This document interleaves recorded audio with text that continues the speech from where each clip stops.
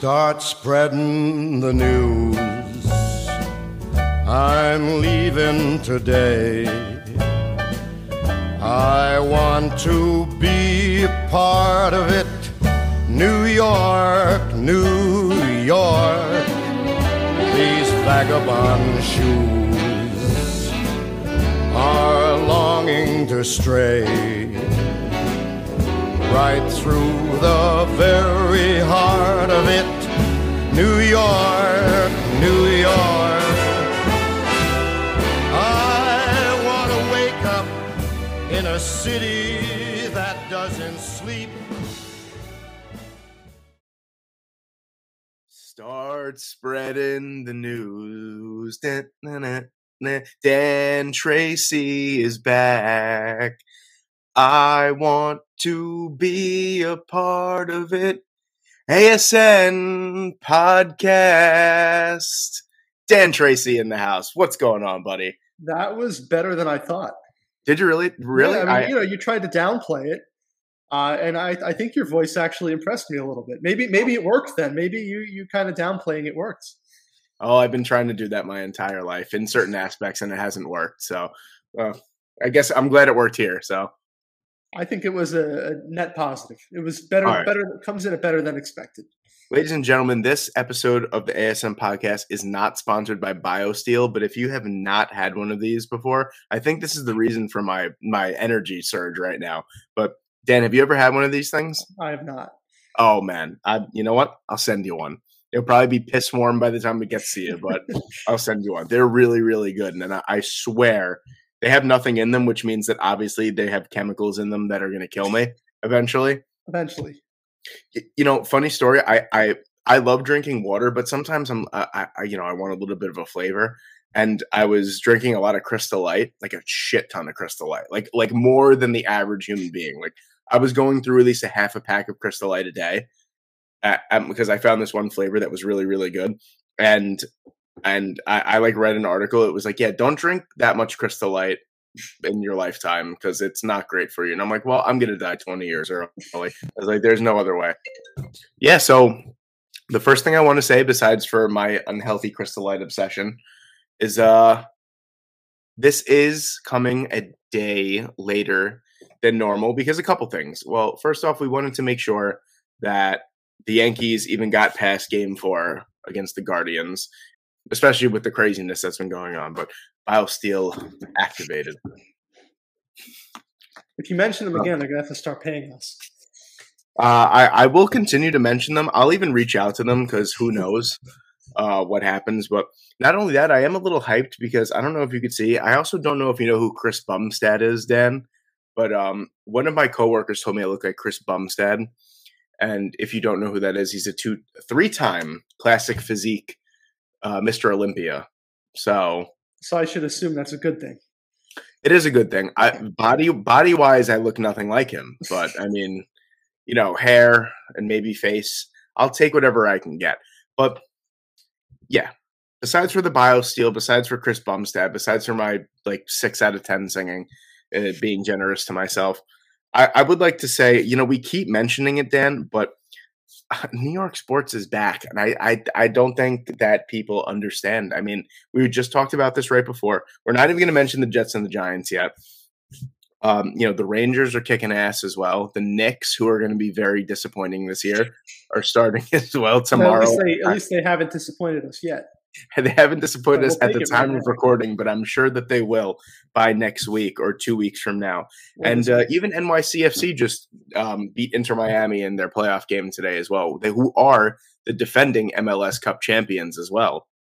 NYCFC, not Inter Miami. But, you know, I just feel like every team is just clicking right now. And it makes me happy, but I don't want this to be a New York thing, even though the title is probably going to have something to do with New York yet again this week, because I'm just going to keep riding it, Dan. But before we get into all the hoopla and the shenanigans, how are you? I'm well. How are you? I'm very, very good. I had a really, really good weekend.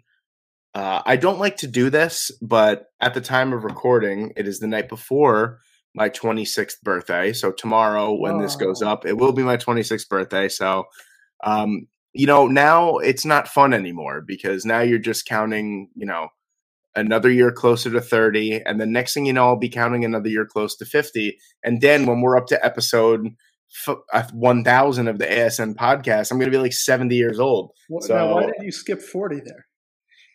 I feel like 30 to 50. That's not. No, you know why? Because I feel like 30 is a very big birthday. I feel like it goes like this. So it's like every birthday from 1 to 10 is big. 16 is big. 18 is big. 21 is big. 25, 30, 50, 75, 100. That's how I feel like it goes. I think you have to throw in a 90 in there. If you can get to 90, that's significant. But all right. Other than that, I think you might be right. Yeah, I mean, like, it's not fun anymore. Like, no one goes out for someone's 26th birthday. So, whatever. I'm getting old. I already have a quarter life crisis. I'm definitely way past the first quarter of my life anyway. So, cheers, BioFlex, BioSteel. I got it wrong. They're not going to sponsor us, Dad. If you mention them one more time, I think legally they have to sponsor us. Yeah, well, I got it wrong, so I guess I guess I'll have to say it 2 more times then. But happy birthday to you. Thank you, sir. I appreciate it. This episode comes out on your birthday. Yes. Oh, I like that. Yeah, and I actually didn't even realize it until before. I was like, oh. So ASN 15 will be a birthday bash, but I don't even want to talk about my birthday. I want to talk, first off, the first thing that we want to talk about is baseball. And I think it's safe to say, at least in my mind, the division series definitely did not go the way I thought it was going to go. I thought that there was going to be one upset in there. I didn't think it was going to be the Phillies. I wanted it to be the Padres because I despise the Los Angeles Dodgers. So I was very happy about that. But, we can't talk about all the championship series matchups just yet because, the Yankees are currently in a rain delay still right now, correct? Yeah, I think I just saw a tweet saying it's raining harder now.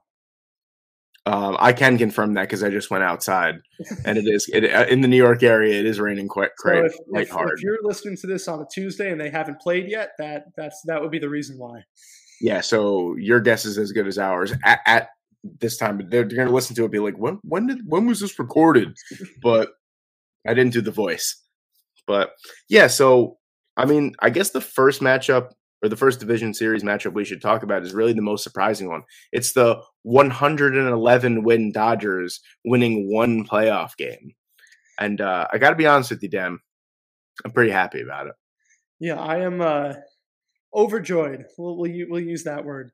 I think when me and you talked last week, we kind of just pushed that one aside and assumed that was going to be the Dodgers. I'm with you. So we said last week, there are four clear favorites in every series and 4 clear underdog. You don't always get that. Sometimes you get a 2-3 matchup and they look like they're pretty equal. This one, there were 4 clear underdogs, and I think we assumed at least one would win. If I had to guess, I'd say the Guardians had the best shot, followed closely by the Phillies. And then the Dodgers and Astros were kind of in their own realm as clear favorites. And the Astros made it very close. Very close. They probably should have lost game 1, but Scott Service decided to put in Robbie Ray, who gives up a lot of home runs, to face the guy who hits a lot of home runs. But the Astros ended up sweeping them. Probably the closest sweep you'll ever see. The last game was in 18 innings. But that, the actual outcome of that series, not surprising. The Dodgers and Padres, never saw that coming. And this is someone last year who I said no chance the Braves beat them in the 7-game series. And I learned my lesson. And then this year, I guess I forgot the lesson because I had never thought that the Padres could pull that off. And then if you would have asked me after the Dodgers won game 1, if the Padres could pull that off, I would have said never. But what we talked about last week, or what I mentioned about home field advantage, all you have to do in the LDS is split the first 2 on the road if you're the road team, and then all of a sudden you have 2 games at home and you can close it out. That's exactly what the Padres did. Yeah, we mentioned that. We actually, see, it's funny, like you said, we didn't even talk about it considering the Padres. We talked about it with the Mariners because we said, what a crazy home field advantage that they'd have, because there hasn't been postseason baseball there since 2001. And it's funny that you mentioned that, because I really think the driving force behind the Phillies beating the Atlanta Braves was the Philadelphia crowd. And I also think, on top of the Phillies being back in the playoffs, I think, well, at the time, I think the Philadelphia Eagles being 5-0 also had something to do with that rabid fan base as well, because obviously, if you guys know, Philly, despite having terrible fans, I mean, up and down the board, I mean, they're just, I personally think they're the worst fans in sports in every single realm. They are rabid, though. I will give it to them, and they're homers. They love all their teams. I admire that for them, but they're terrible. But they are great fans when it comes to rooting for their team, and I really think that, I mean, when Rhys Hoskins hit that home run, I knew the series was over already. I mean, there's no coming back from that. That spike, there's no coming back from that if you're the Atlanta Braves. I think that was the best moment of the postseason so far, and all it was a home run that, what was it, the third inning, that made it 4-0. You know, it shouldn't be the top moment of the postseason, but that bat spike was incredible, and the fans were just as important. You're completely right. It's the same dynamic as the Padres. They split the first two on the road, and then they rode the momentum at home. And this is a little off topic, but I will say, if you're a Philadelphia fan listening, I appreciate Philadelphia fans. I really don't have the dislike for them that you have. Here we go. Safe Dan. They can be crazy. Here we go. I kind of like their passion. No. I think you missed my words are misconstrued. No, okay. I know you like their passion, but I don't. Of course, they're homers, but I don't know if they're homers more than any other major city fan base. I mean, I've always thought that they weren't bad, but maybe that's because they don't win championships that much, and they've been humbled a little bit. I know they got the one with the Eagles, but so I don't really have a problem with them. Even at 6-0, I don't think that they're overdoing it. Maybe they know that 6-0 doesn't guarantee you anything, but I don't really think they're declaring themselves champions yet. So, but no, I don't think so either. I think I just think they're riding the momentum throughout the sports of, like, because listen, I'm riding the momentum of the Jets being good into the Yankees being passable so far through 4 games. And that's a very, very, I'm on thin ice with that word there, passable. But yeah, I mean, I think this has been so far one of the more exciting postseasons. And I think it is because of the underdog stories. Even like you said, like, that was the closest sweep that you'll ever see, probably, between the Seattle Mariners and the Houston Texans, the Houston Astros. I told, once I get in that football mode, there's no turning back. That's why we're starting now with baseball. You know what was funny, and I'll tell you this now. While I was watching the 9th inning of the Seattle and Houston game in Game 1, I was legitimately texting, and I wish I had like a recording, like a screen recording. I was texting you that the series was over, because if Seattle won Game 1 and brought one win back to Seattle, they were going to win. I was in the process of about to send you that message when Yordan Alvarez hit the home run. I was about to send it to you. Yeah, well, that's how much that home run turned that series. I mean, I saw some stat that it added 91% win probability, which was the most in the postseason in a long time. I forget how long it was, maybe since 05 or 06 or something. Because it took them from, I guess it was 9% then, with 2 runs down in the 9th inning. It took them from 9% to 100%. But yeah, even beyond that, just the momentum. First of all, if you're Seattle, how do you recover from that kind of crushing blow where you feel like, okay, we're the underdog, we need to get one on the road, and you have it, and then you blow it like that? I don't know how you recover mentally from that, and I'm not sure they really ever did, because they ended up blowing it again the next day. But yeah, in terms of the fans, going back to Seattle down 2-0 was a lot different than it being tied 1-1. If you're down 2-0 to the Astros, even though we've seen teams come back from that before, you feel like you're done. And I give credit to the Mariners. They didn't play like they were done. They played for 18 innings. The pitching was ridiculously good. The hitting was terrible. But, I mean, some people said, oh, this is just great pitching. It's not bad hitting. Well, listen, if you don't get a run for 18 innings, and it's not like they had really threats going on either for either team. Yeah. There really wasn't much going on. It was bad hitting, but You if got to you think too. You got to think that that's deflating as well. Like not only for the Mariners but for the crowd. Like this is the first postseason game since 2001 in Seattle, and it goes 18 innings, and it's 1-0. It's not an they had 11, no 10, run to 18 cheer. inning game. It's I'd 1-0. rather cheer. At least if you lose 8-7, you have some moments that you remember cheering. They didn't have much to cheer for except for strikeouts and Julio Rodriguez's diving catch, but it was a good effort. Yeah, obviously absolutely. they want to try it again next year and go further. They can't just sit on this like I know some teams would that don't spend money. I think Yeah. they're going to spend a little bit of money. They're going Well, to they keep went out and going. spent a lot of money and made some pretty good acquisitions last year too. So I Right. think they're fully immersed in trying to be in every year postseason. They've got the contender pitching now. for it. Yeah. They've got the whole rotation locked up. If they could just get a couple hitters, however you can do it, whether I know they tried. They traded for Jesse Winker in the offseason. He ended up being terrible. But they got Suarez in that deal, and he ended up Mhm. being a big piece. If you can just kind of fill those gaps like they did with Suarez, all of a sudden they're one of the top teams in the American League. So nothing to feel shame about. But that Yordan Alvarez home run effectively ended their season in Game 1. Yeah, and There was no way we to track talked about it as soon as it happened. I said to you, I was like, Yeah. that's it. It's over now. You can't come back from that. And you said it was crushing, and it proved to be accurate because they did fight hard, but they blew it again in game 2, and then you don't score a single run in 2 games. Really, 18 innings is I'm doing math right. 18 innings is two baseball games. So like you said, nothing to hang your head about. I personally think, even before this, I thought the Astros were the best team in baseball, despite their record not being better than the Dodgers. I thought that they were, hand, mouth, and foot over the LA Dodgers. So nothing to be ashamed about, nothing to hang your head about. You're a young team, bright future ahead. Kind of disappointing though from the angle of the Atlanta Braves. I was about to say the Atlanta Falcons. That's why I paused. I'm telling you, once you get in that football mode, I can't stop.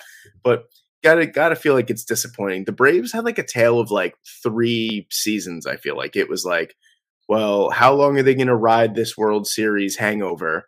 Then they were the hottest team in baseball. Then they crapped out in the playoffs. It felt like 3 different seasons in one. Yeah, and they took last year's team. I know they lost Freddie Freeman, but they replaced him with Matt Olson. Not the same player, but good enough. And then they had Spencer Strider and Michael Harris play out of their mind. They played like all-stars. Kyle Wright, Both this rookies. 20 wins. Kyle Wright had this great year. And the fact that they still couldn't get past the NLDS, it goes to show you how unpredictable the postseason is. Yeah. But still, I don't really think there's an excuse for that. The Yankees and Guardians were postponed for anybody who would like to know that. Oh, it's they coming were up right now. Of course, Dan with his sources knows before everyone else. It's called Twitter. 4:07 tomorrow. We got a late afternoon Game 5. Hey, how about that? Wouldn't it be fitting if the Yankees lose on my birthday to just ruin my entire day? Yeah, to ruin your whole New York sports are back type of thing. Yeah. Yeah. It's gonna sound so good as a soundbite when I just go off on how excited I am, and then the Yankees just poop all over my hopes and dreams. So that would be. Yeah, I see it now. Yeah, you're right. That would be the second postponement of the series, which Yeah, already had an extra off day. Now I know that we were talking about the Braves, but now I kind of have to shift the focus because it's relevant now to what we're talking about. But you got to think between the 2 postponements, the lack of off days, scraping past the Guardians up until this point throughout 4 games, just to even the series. It's pretty demoralizing for the Yankees, and it can either go one of 2 ways for them. I feel like they could kind of take this and be like, we've been given the shitty end of the stick so far, and get fired up about it. Or they could just lay down and die like we've seen them do in years prior. Yeah, that would be a very Yankees thing right now, to lay down and die. Interesting dynamic of it is, I believe the Guardians could use Shane Bieber still on short rest, but they weren't going to use him on 2 days rest today. tomorrow you could use him on 3 days rest. And I think they asked Terry Francona about that, and he said that he would not be the starter. But you'd have to think, I mean, if your season's on the line, why not use him? Put Garrett Cole back out there. Oh, Garrett Cole said he could pitch today, so he could pitch tomorrow. No, but Nestor can pitch tomorrow. Because then I guess but that only gives – then if the ALCS starts the next day, you still can't pitch. You still can't pitch Garrett Cole, and I am not confident in starting Jameson Taillon in Game 1 of the ALCS. We're talking in a near emergency situation, and I don't mean Aaron Boone's version of emergency. I mean if it's a tie game in the 5th or 6th inning, and you could use him for a couple innings. I don't want to start him, but you can use him, and the Guardians can use Shane Bieber the same way if it comes to that. But I think the way that the Yankees should play this is I think that Taillon should be the starter, and then on an extremely short leash, and then Domingo Germán should be piggybacking right off of Jameson Taillon. Yeah, I mean, I think that might be what happens. You have to think everybody's on the table except for Cole, probably. And honestly, if it's a close game and he's been your best pitcher up until this point and the bullpen has been shaky, use him in a Madison Bumgarner role. Have him close the game out. Yeah, I mean, Bumgarner threw 4 innings on 2 days rest. So Garrett Cole I don't think it would happen. Garrett Cole's on a day's rest. It would be cool. So maybe he could do 1 or 2 if Bumgarner could do 4. We'll see. I mean, the guy was still throwing 99 miles per hour with 110 pitches. So I think it's safe to say that if he can go out there and throw, hey, Cole, give me 15 pitches. Empty the tank for 1 inning. Yeah, he'll probably throw 112. But it's going to be now with this game being as late. I guess and it's not really late, but it's late because now you have to figure there's no celebrations going into the ALCS. You got to hop on a plane and you got to go down to Houston, regardless of what team wins.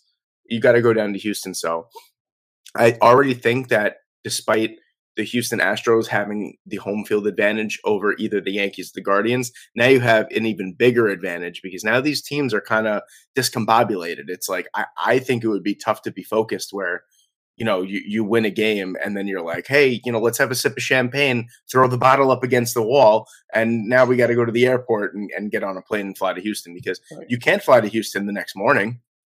You can't. No, they'll be flying right after that. You can't. You have to. For the 407. Watch it turn into like a 15-inning marathon. Yeah, I mean, then you might as well just hand the Astros the pennant at that point. If that happens, we've seen teams' momentum derailed when you least expect it. So, yeah, I'm hoping whatever team wins moves on to the ALCS, and then Justin Verlander just craps in Game 1, and I mean, there's no reason why that guy should still be as good as he is at age 39. It just boggles my mind. I don't even want to talk about it. But I just, he's got a beautiful wife. He's handsome. He's a great pitcher. Something's got to give. Something has to give at some point. But regardless, that's just me. That's just some satire there. But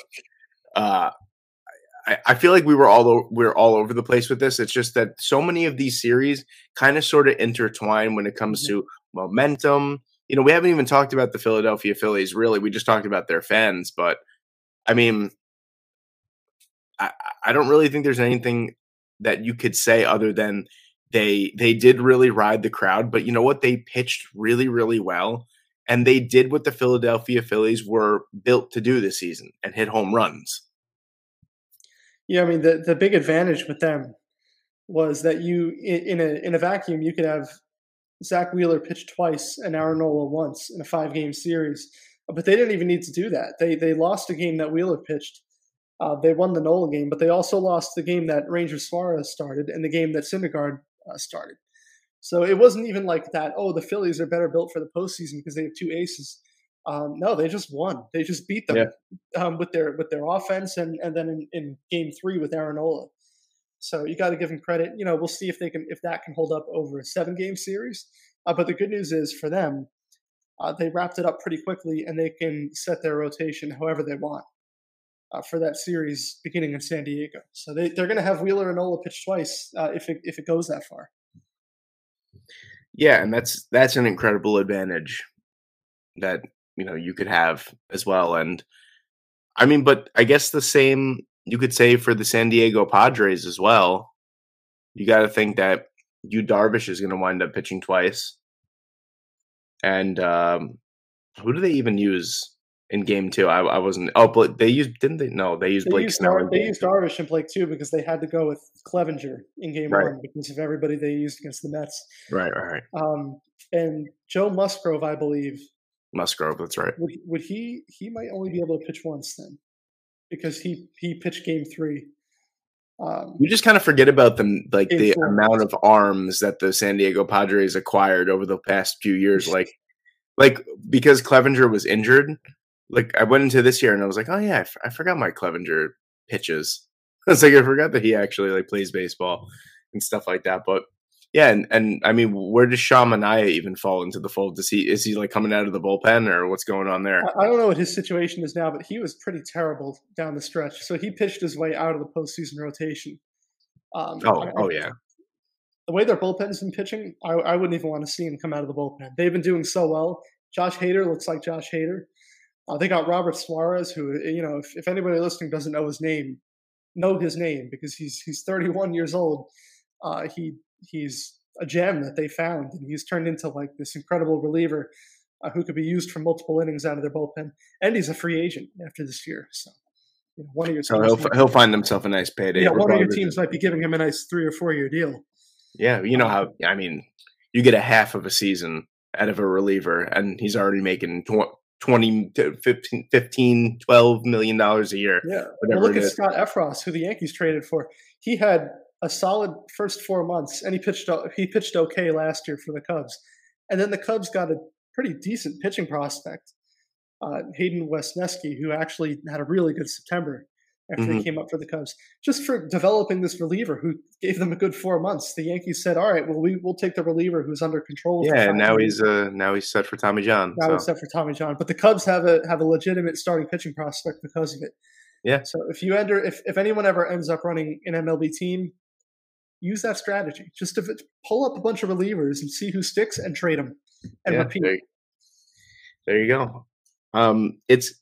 It's going to be interesting. Now I feel just a little bit more nervous about the whole Yankee situation. I just wanted it over with tonight. You know what I mean? Regardless if you win or lose, but I'm sure Aaron Boone is back there, just feeding the media whatever kind of crap that he feeds them all the time. I can't stand Aaron Boone, but anyway, I think we should move on to happier talks, Yes. especially with what transpired over the weekend with the NFL. And I just want to say before we start talking about the slate of games that I was prepared to talk some shit to you, Dan, about the 1:00 slate. I was in like the 98th percentile of like ESPN. I was in first place by like 4 games. I was really riding high.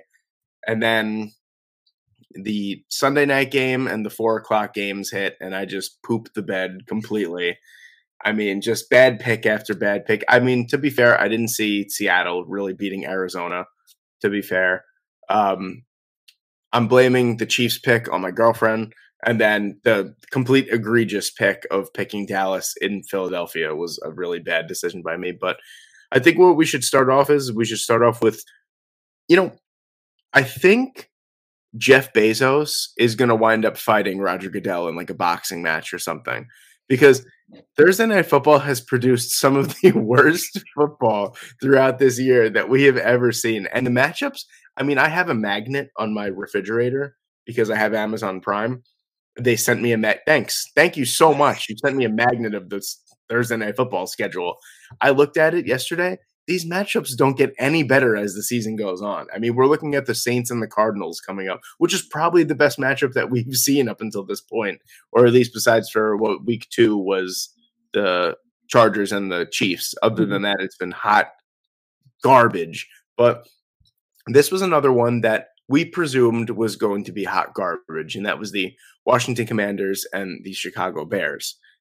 2 of the bleakest teams in the NFL. And it's in just typical Bears fashion. They come up literally inches short of winning the football game. Literally inches short. But their offense was abysmal. So I don't really feel bad for them. But at the same time, you kind of feel like the Commanders didn't deserve to win. In fact, their one touchdown was on the after the muffed punt that set them, I think, 6 yards away from the end zone. And then we got that nice moment where Brian Robinson scored his first NFL touchdown. But between that and the incompetence of the Bears offense down the stretch, it really felt like neither team wanted to win this. And no, this was not a defensive battle. I think it would kind of be an insult to call it a defensive battle, even if the defenses were pretty solid.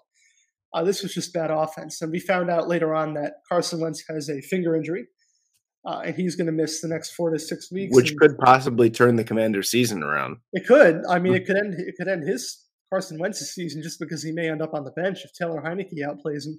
Is there someone that has worse luck than Carson Wentz? No, but and you know what? Like, even though the Commanders don't have a very good offense, you have to feel like the injury hurt him a bit.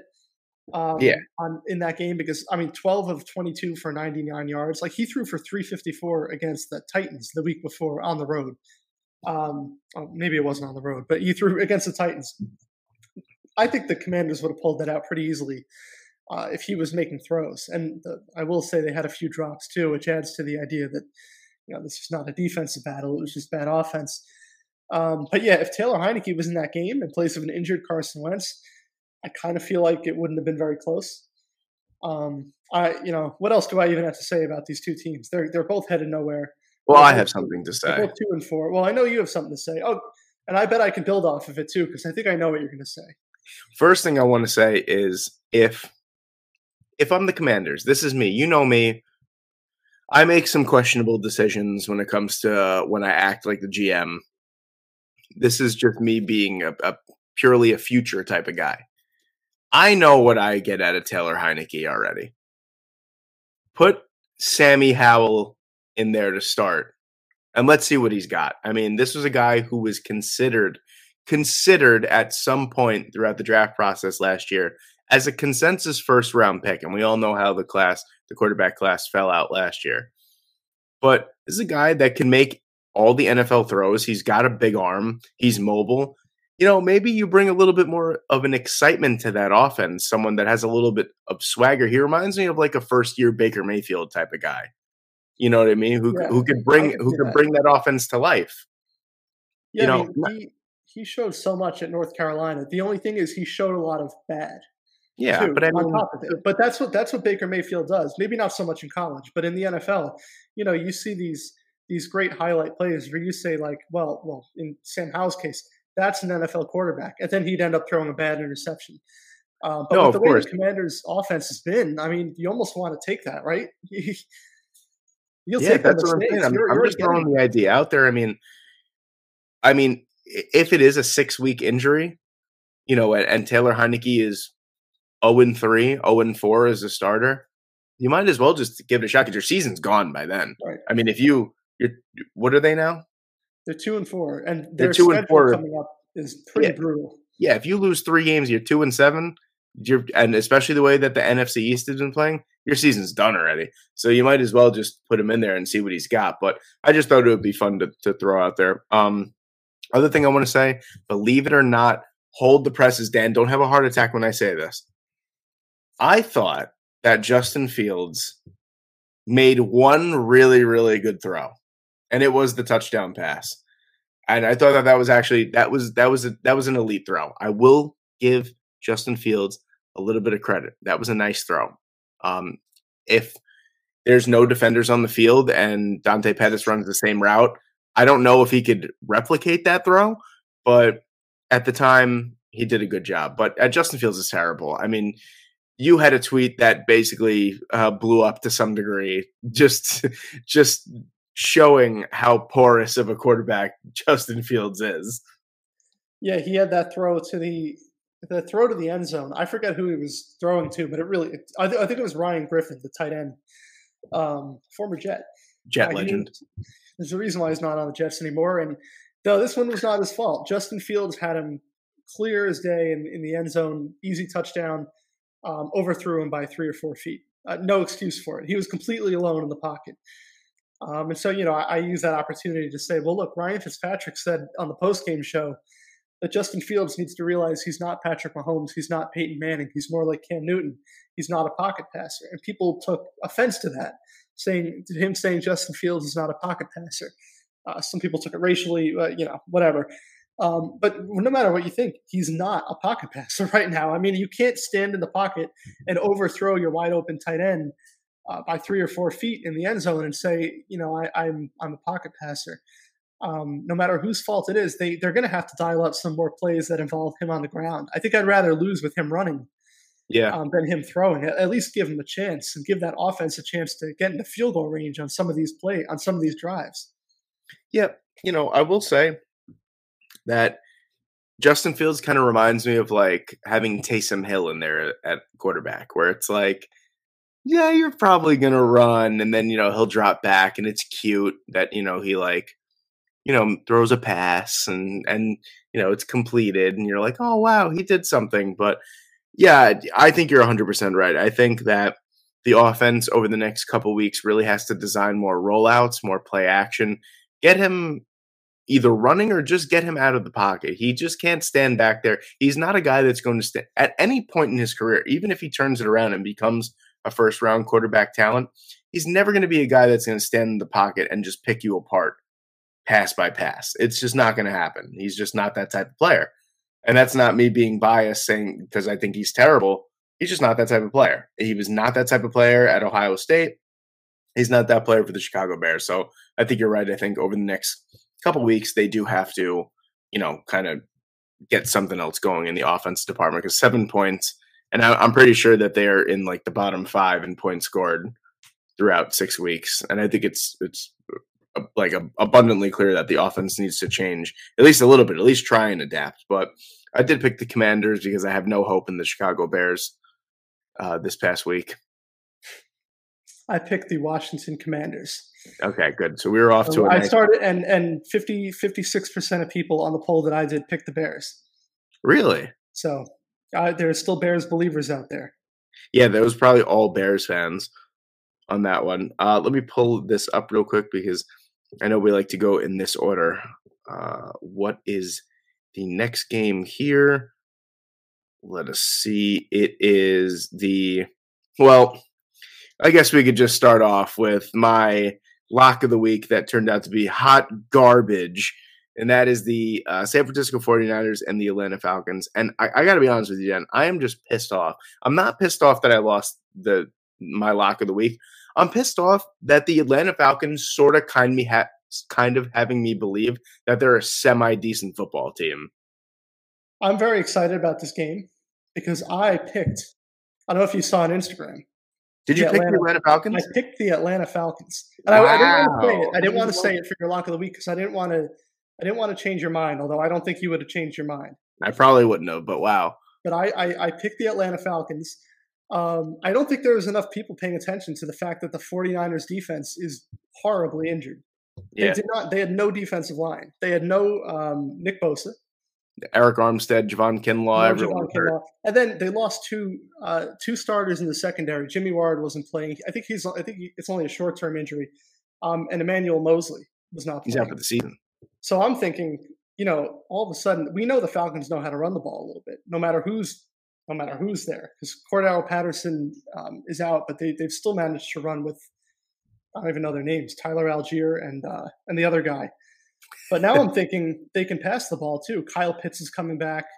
I know Marcus Mariota is still Marcus Mariota, but it ended up being correct. Marcus Mariota completed his first 11 or 12 passes. Yeah, he was on fire. And then they kind of took the ball out of his hands, and they kind of let the run game do the rest. That's why I think Marcus Mariota finished with something like 150 yards.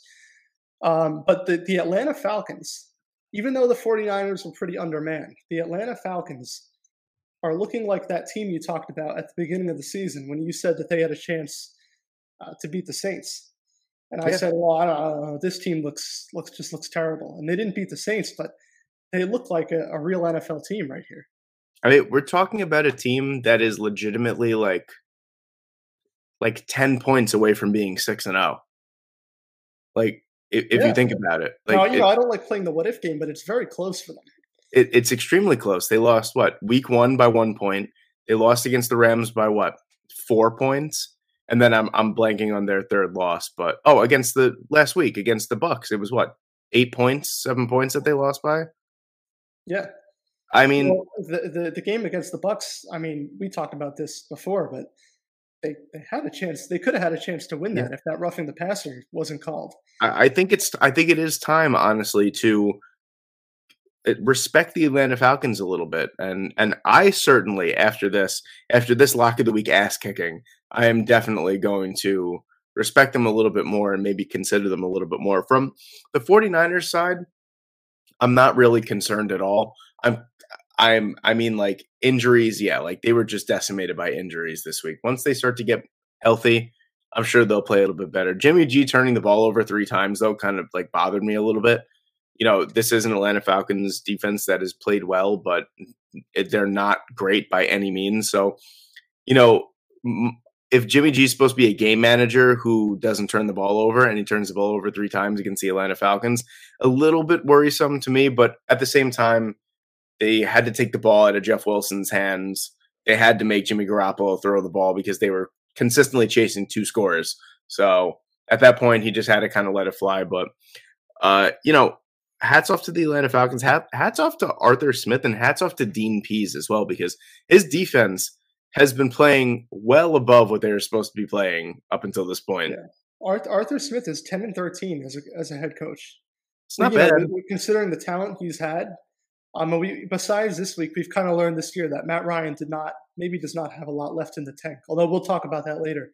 But the fact that they went 7-10 with that team last year, really no defense besides Terrell and Grady Jarrett. And the fact that they've honestly looked even better this year, even more competitive, is a testament to him. Makes me look forward to whatever they do in the offseason. I think they have a ton of cap space, if I remember that. They have like over $100 million in cap space.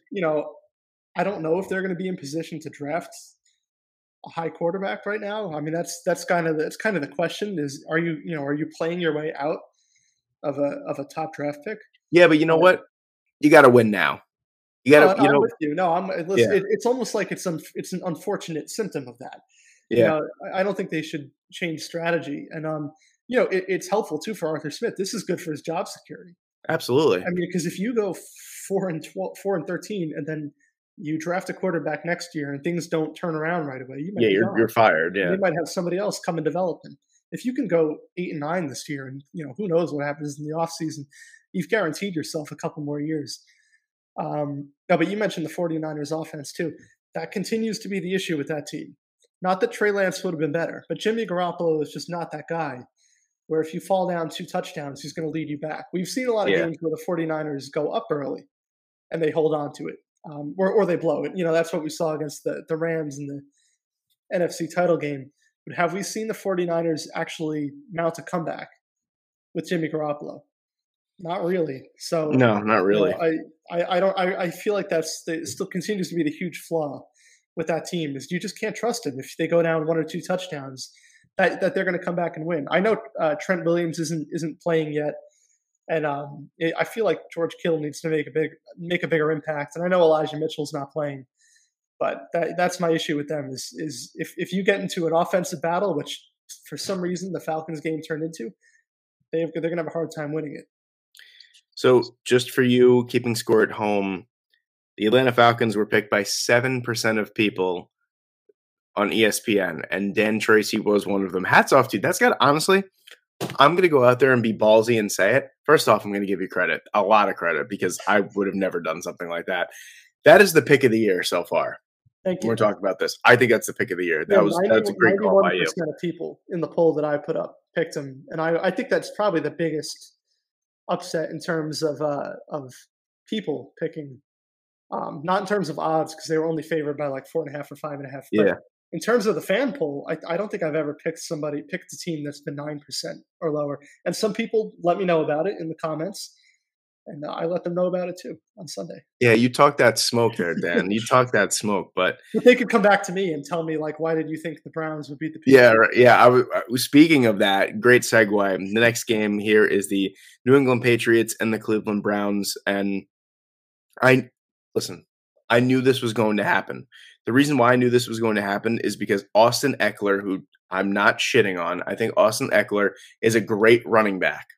But to allow Austin Eckler to run for 179 yards against your defense, where I'm pretty sure he's never cracked 125 rushing yards in a single game, that was really, really worrisome. They were gashed all the time. And this is a consistent problem with this Cleveland Browns team. Every year, year in and year out, their secondary is good.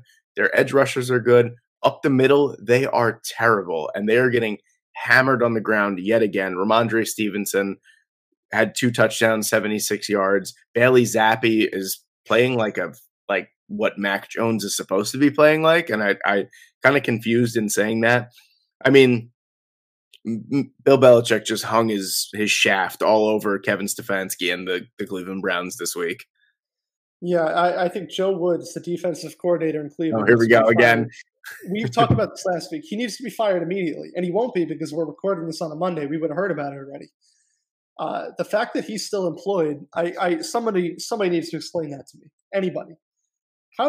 If I were them, I'd say, listen, Vic Fangio, we'll pay you any amount of money to come over and coach our defense. You could do it next year. You could do it the year after. Yeah, however long you want to be here. Joe Woods cannot stay their defensive coordinator. They have too much talent to be getting gashed by Austin Eckler. And then this week, Bailey Zappi. You know, it's not just the run defense. It's the pass defense too. Mm-hmm. No, you're 100% right in that. But from a New England Patriots standpoint, I mean, they were what? Mac Jones has been out for 3 weeks now? Yeah. They were 1-2 with a rookie 5th round quarterback, 6th round quarterback as their starter.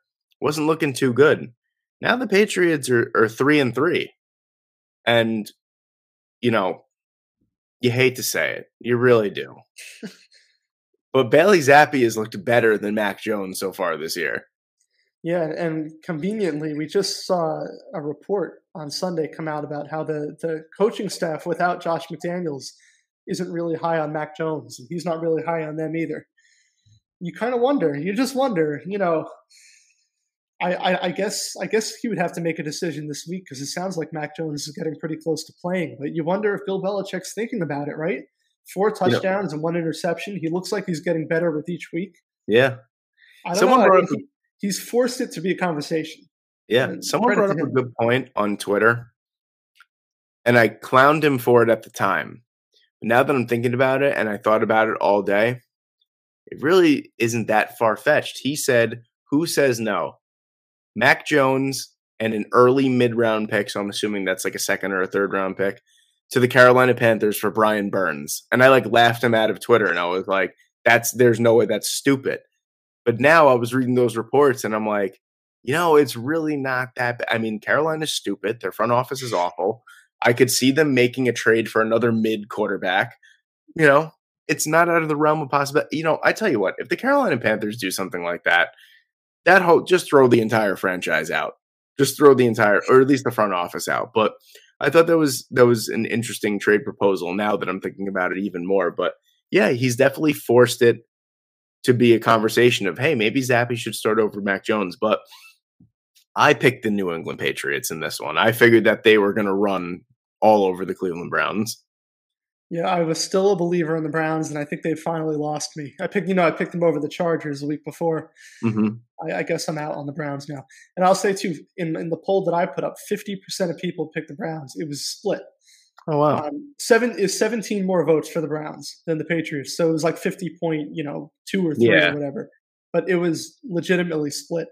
And I ended up on the wrong side of the split. Wonderful. I love to hear that. Now, of course, we have to move on to the next game that's on here. And Dan, I don't know when you're going to hop on this New York Jets pick'em train, but listen, the last 3 weeks I've been on fire with the New York Jets, and there was not a single doubt in my mind. I said it earlier this week. to a couple of my friends that I work with that just hate the fact that I'm that big of a Jet fan. I was like, listen, they're going to walk into Green Bay and they are going to mop the floor with Aaron Rodgers. Did I really think that was going to happen? No. I didn't. I did think that they had a legitimate chance at winning, though. Now, granted, I know playing in Green Bay is way more difficult than playing Green Bay at home. But I mean, I think that this is the signature win of Robert Saleh so far for the New York Jets. I mean, granted, yes, the Packers are not the Packers of the last 10 years. I mean, that's abundantly clear. They are not as good, but this defense absolutely manhandled a Hall of Fame quarterback and made him look like he was crying on the bench with like 5 minutes left in the game.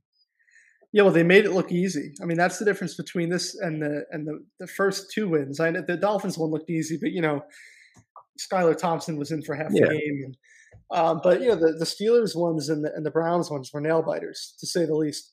This one, they went into Lambeau and they beat him pretty soundly. And, even when it was 17-10 for a little bit in the second half, you still felt confident in this team. You didn't, if it was another year and the Jets were up 17-10 against Aaron Rodgers at Lambeau, I mean, you think it was over. I thought it would be. Aaron Rodgers is coming back. That's exactly what they did to Sam Darnold in 2018. Darnold had one of his best games, probably of his career. It was against the Packers, not on the road. And the Packers came back. They were down, I think, by a couple touchdowns. They came back and won.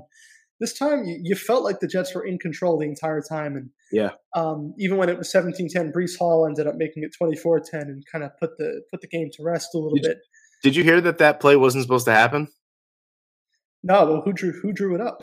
So what happened was it was supposed to be a double reverse pass. That's what the play was supposed to be. But Breece Hall said that, I don't remember what linebacker it was. It wasn't Devondre Campbell and it wasn't Quay Walker. So whoever it was right on his butt. He said he was like, I felt him right there. And he said, I felt like if I lateraled it the opposite way, it was going to be a fumble. So he goes, I just saw the hole and just took off. And I mean, listen, it worked because it was a 42-yard touchdown. And that's another thing too. I'm glad you brought that up. Breece Hall looks like the clear-cut favorite for Offensive Rookie of the Year up until this point. I mean, we said the first couple weeks it was very, very slow. He didn't look good in week 1. He looked okay week 2. Since week 3, he has taken off, and he has definitely looked like the bell cow running back for the Jets. And on the flip side of that too, Michael Carter has taken this limited role and in stride. I mean, every time Michael Carter touches the ball, he is almost as explosive as Breece Hall. I mean, the Jets really have something cooking in the backfield.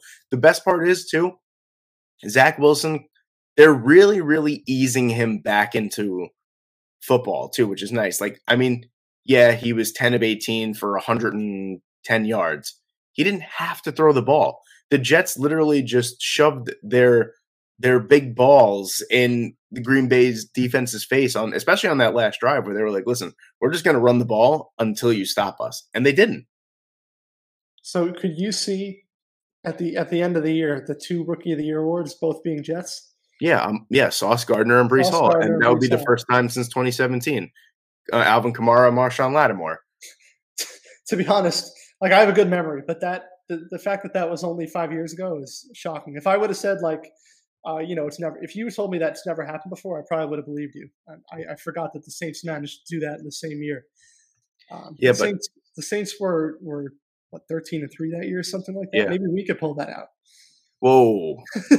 14-3, 13-4. Let's reel that. Yeah, there we go. 14-3, and maybe even 15-2. We only have 2 losses so far. So. Well, so are you picking them against the Broncos then? I guess, should I even ask?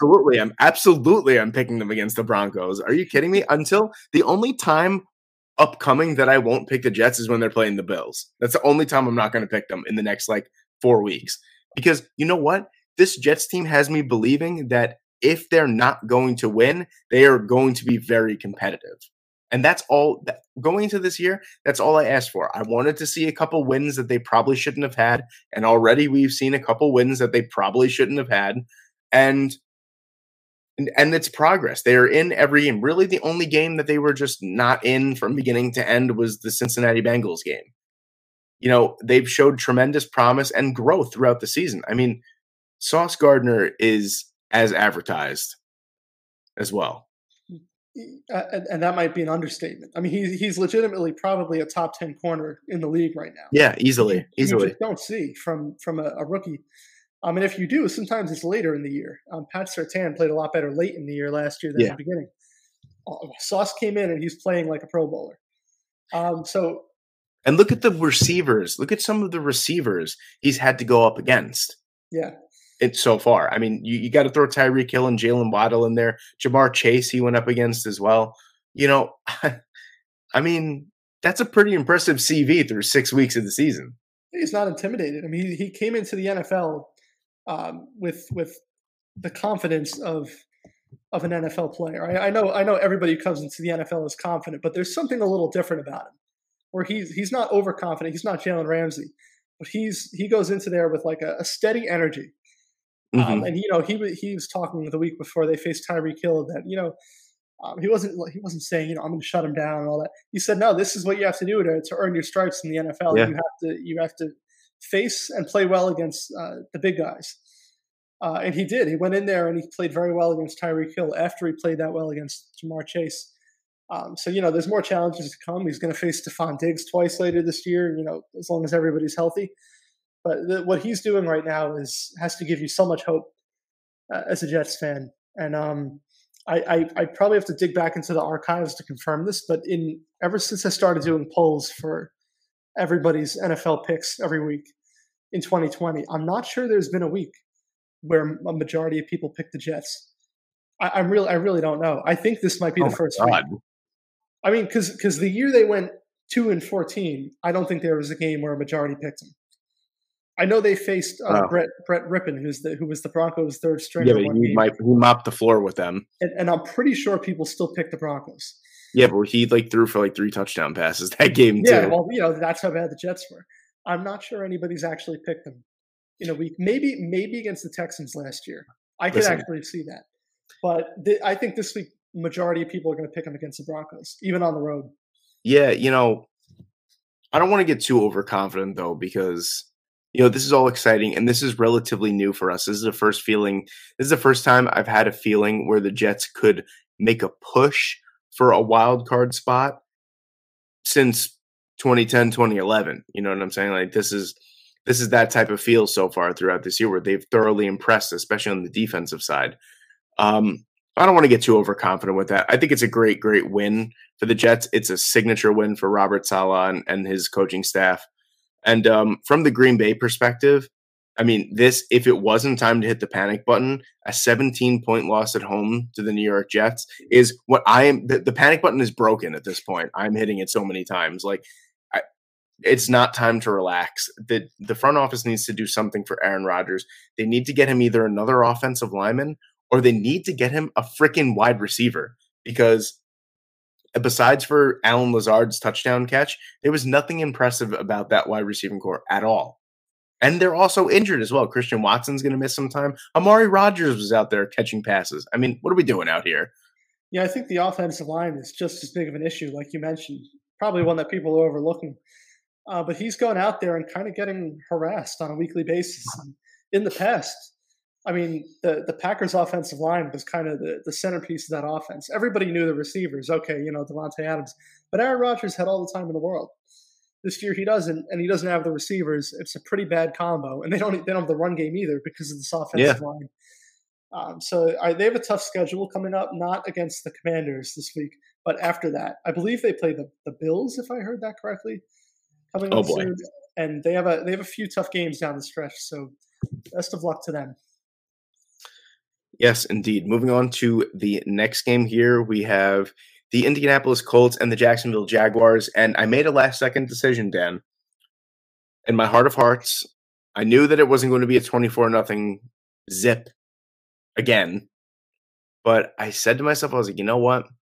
Jacksonville's coming off of a couple bad losses in a row. They went from 2-2 and looking like significantly improved to 2-1 and looking significantly improved to 2-3 and not looking that great the last couple of games. I was like, maybe they'll turn it around. What a better team to turn it around against than the Indianapolis Colts. But at 12:56, I said, you know what? I'm going to roll with the Indianapolis Colts. I said, these divisional games usually go 1-1 in the series anyway. So I was like, I might as well just take a shot on that. And like you said before, Matt Ryan has shown so far this year that he does not have a lot left in the tank.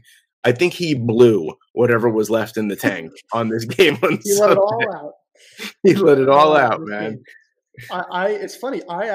This was my last minute change too. Not so much last minute because I kind of, I locked these in on Thursday and all that. So this is Sunday game. But the last one I was deciding between was the Jaguars and Colts, and kind of the same thought as you. Well, they beat them once already. Are they really going to beat them twice in a season? It's very rare that unless you have a team that's clearly better than the other, that they sweep them in the season series. So I went with the Indianapolis Colts. Matt Ryan played out of his mind. In fact, when I picked this game, I thought Jonathan Taylor was playing because he was starting to practice again. And then I saw him get ruled out on Saturday, and I said, okay, well, that's a mistake by me. No, because Matt Ryan came out and had the game of his life, or the game of his season. Was it 389 yards, 2 or 3 389 yards. I think it was 3 touchdowns. Yeah, the game-winning drive that ended up with a touchdown to Alec Pierce. Listen, I had this conversation with you before where I said I think the Colts are starting to find it in the passing game, and that could be the big difference. I don't want to say it again and be wrong again because they've let me down before. But if they can play like that on a weekly basis with that passing game, all of a sudden you can win the division. But I'm kind of run out of confidence that they can do it on a weekly basis. Yeah. One thing that I think has been overlooked because, we've been focused, not only us, just everyone in general has been focused on what the offense brings to the table, what Matt Ryan has lacked so far this year, and what Jonathan Taylor has lacked so far this year, especially being injured as well. The offensive line was not playing. This is a unit that you go into this year, a top 5, maybe even a top 3 unit on paper. And they've been playing like hot ass. And that even includes Quentin Nelson as well. This was the first game so far this year where they looked like a competent offensive line again. They gave Matt Ryan time to throw. Listen, if you give not only a former MVP, if you give an average run-of-the-mill college quarterback 4, 5, 6 seconds to throw every once in a while, they're going to make a throw. Yeah. You know what I mean? Like someone's going to get open. That's an eternity, especially in man coverage. If I'm covering someone for 5 seconds and my guys don't get to the quarterback, I'm just going to stop right there and be like, you know what? I did my part. You guys didn't do your part. So the offensive line played really, really well for the first time this year. And I really think that was the driving force. I mean, Trevor Lawrence, 2 rushing touchdowns. He didn't look that great, but he did lead a really nice drive at the end of the game that I thought was the game-winning drive. And I said, here we go again. I'm picking the Colts, and they're losing again. But I should have known that Matty Ice, even though he's Matty Melted Ice now, he has, a little bit left in the tank. Yeah, the offense really wasn't bad for Jacksonville. I think Trevor Lawrence only had 2 incompletions, and the running game had contributions from everybody. I think they posted something like 240 rushing yards or 230 or something. They far outran the Colts. The secondary couldn't hold them. They could not contain Matt Ryan, which is strange because they did an amazing job of that in week 2. Yeah. I don't know how to explain that except for the Colts learned their lesson and they prepared very well for the team that beat them last time. So the Jaguars are pretty disappointing going from 2-1 to 2-4. But yes, I picked the Colts, and it sounds like you picked the Colts at the last minute, and so we both ended up getting that one right.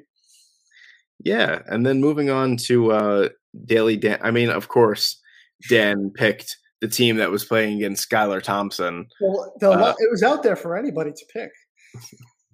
I know. I mean, I just saw San Francisco and Atlanta, and I was like, oh, that seems like a no-brainer, but of course it wasn't. But yeah, hats off to you. This is your lock of the week, the Minnesota Vikings and the Miami Dolphins. 40 points between the two teams is probably something, especially if you look at the passing statistics for both quarterbacks. You're like, oh, this has got to be like a 40-38 game.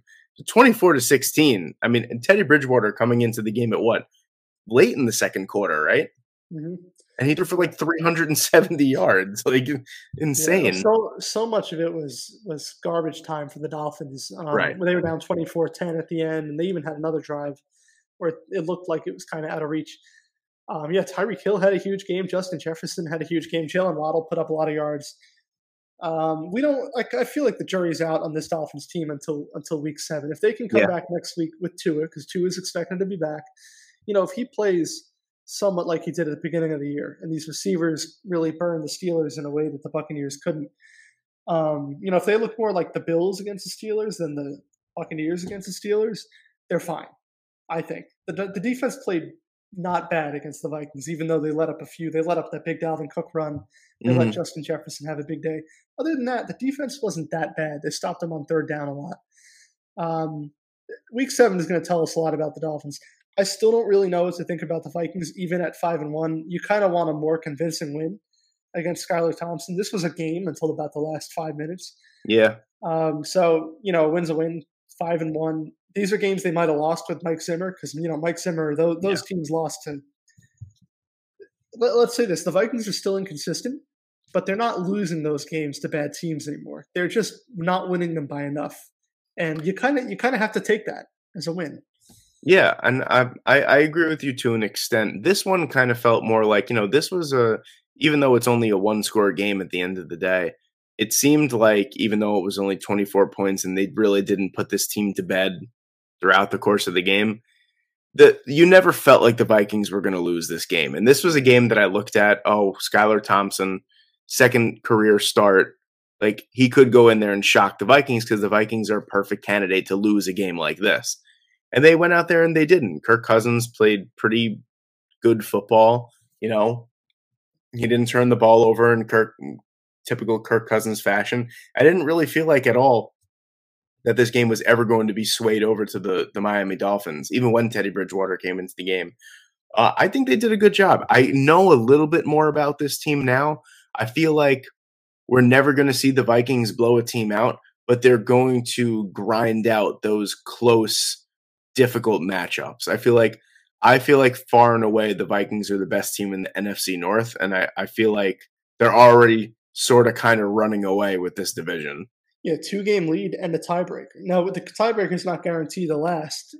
There's always a chance the Packers beat them, and then I think they'd have to take division record as the other tiebreaker. So it's not over, but it's kind of shocking that we have a 2-game lead and a tiebreaker already for the Vikings, and it feels like if they can win a few more of these games that they should win, that they're going to win this division pretty easily. Yeah. Didn't really expect that, but I did expect that the Vikings would win this game.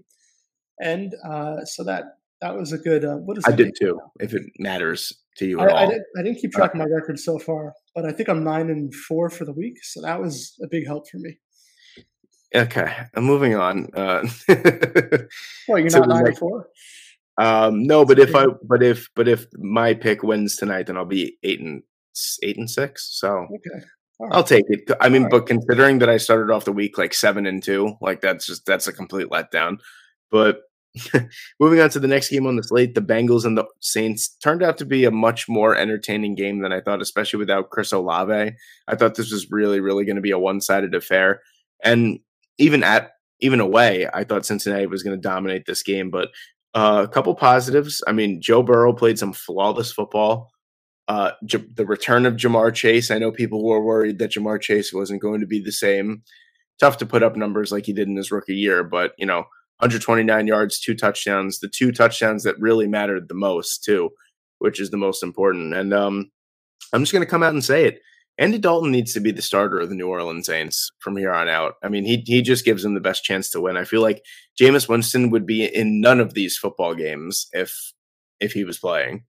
Yeah, we talked about it after that London game. He just made the offense look a lot better than Jameis, and he still does. Now, the issue – well, first of all, the issue with the Saints team is the injuries. Yeah. I mean, I was high on the Saints coming into the year. I picked them each of the first 5 weeks. I didn't pick them this week. But it still feels like they could be a very good team if they would just get everybody healthy. I mean, the fact that they scored 26 and were leading this game late with Michael Thomas out, Jarvis Landry out, Chris Olave out. The fact that did Marshawn Lattimore play in this one too? I don't think he did. I don't think he did. I think you're right about the fact that I guess you could tell by the way Jamar Chase played. Yeah. But the fact that they were in this game for so long, tells me a lot about this team. But, I'm afraid it's never going to come together because now we have Andy Dalton dealing with a back injury, which I don't know how significant that is, but they play on Thursday this week. That's an issue. And if Jameis is out there playing on Thursday, I think that's an issue too. That also means Michael Thomas probably won't be back. It means Jarvis Landry probably won't be back. I think Chris Olave was cleared, so I think he'll be back, which is great news for whoever's under center. But, it feels like the Saints team is so close, but I don't know if they're going to get there. The good news is the Buccaneers are 3-3. They literally just have to beat Tampa and hope that and they already beat the Falcons once. If they beat the Buccaneers in their next matchup, they control their fate basically because they'd be tied with them. If everything went the way the Saints wanted it to. So they're not out of it yet, but I'm worried that if these injuries don't ease up soon, that they're not going to be able to get out of this rut. And people I think you're right. I think this division is wide open right now, to be honest with you. Oh, definitely. The way they're playing, especially the way that the Falcons are playing. But what about the Panthers? I think you're right. I mean, it's not even over for the soon-to-be Sam Darnold-led Carolina Panthers. No, it's very much over for them. But yeah, I'm gonna have to agree with you here. As much as I hate to say it, I really think the Saints are just a consistent quarterback away from, being a contender and a competitor every single week. We see it now with Andy Dalton. This team is very well coached, and this team has a ton of talent. When healthy, they are one of the most talented units in all the NFL, minus the quarterback. If you take the quarterback position away, then they're extremely talented. So, I agree with you. I don't think it's out of reach. I did pick the Bengals, and I kind of sweated it out a little bit on that one. I'm sure you did as well. Yeah, I picked the Bengals, and it once the injuries piled up, and I heard that all three receivers were out, I figured this would be an easy Bengals win. But I give credit to the Saints for keeping it close. But that was classic Joe Burrow and Jamar Chase late game magic that we saw from them. That's exactly what you want to see from that offense.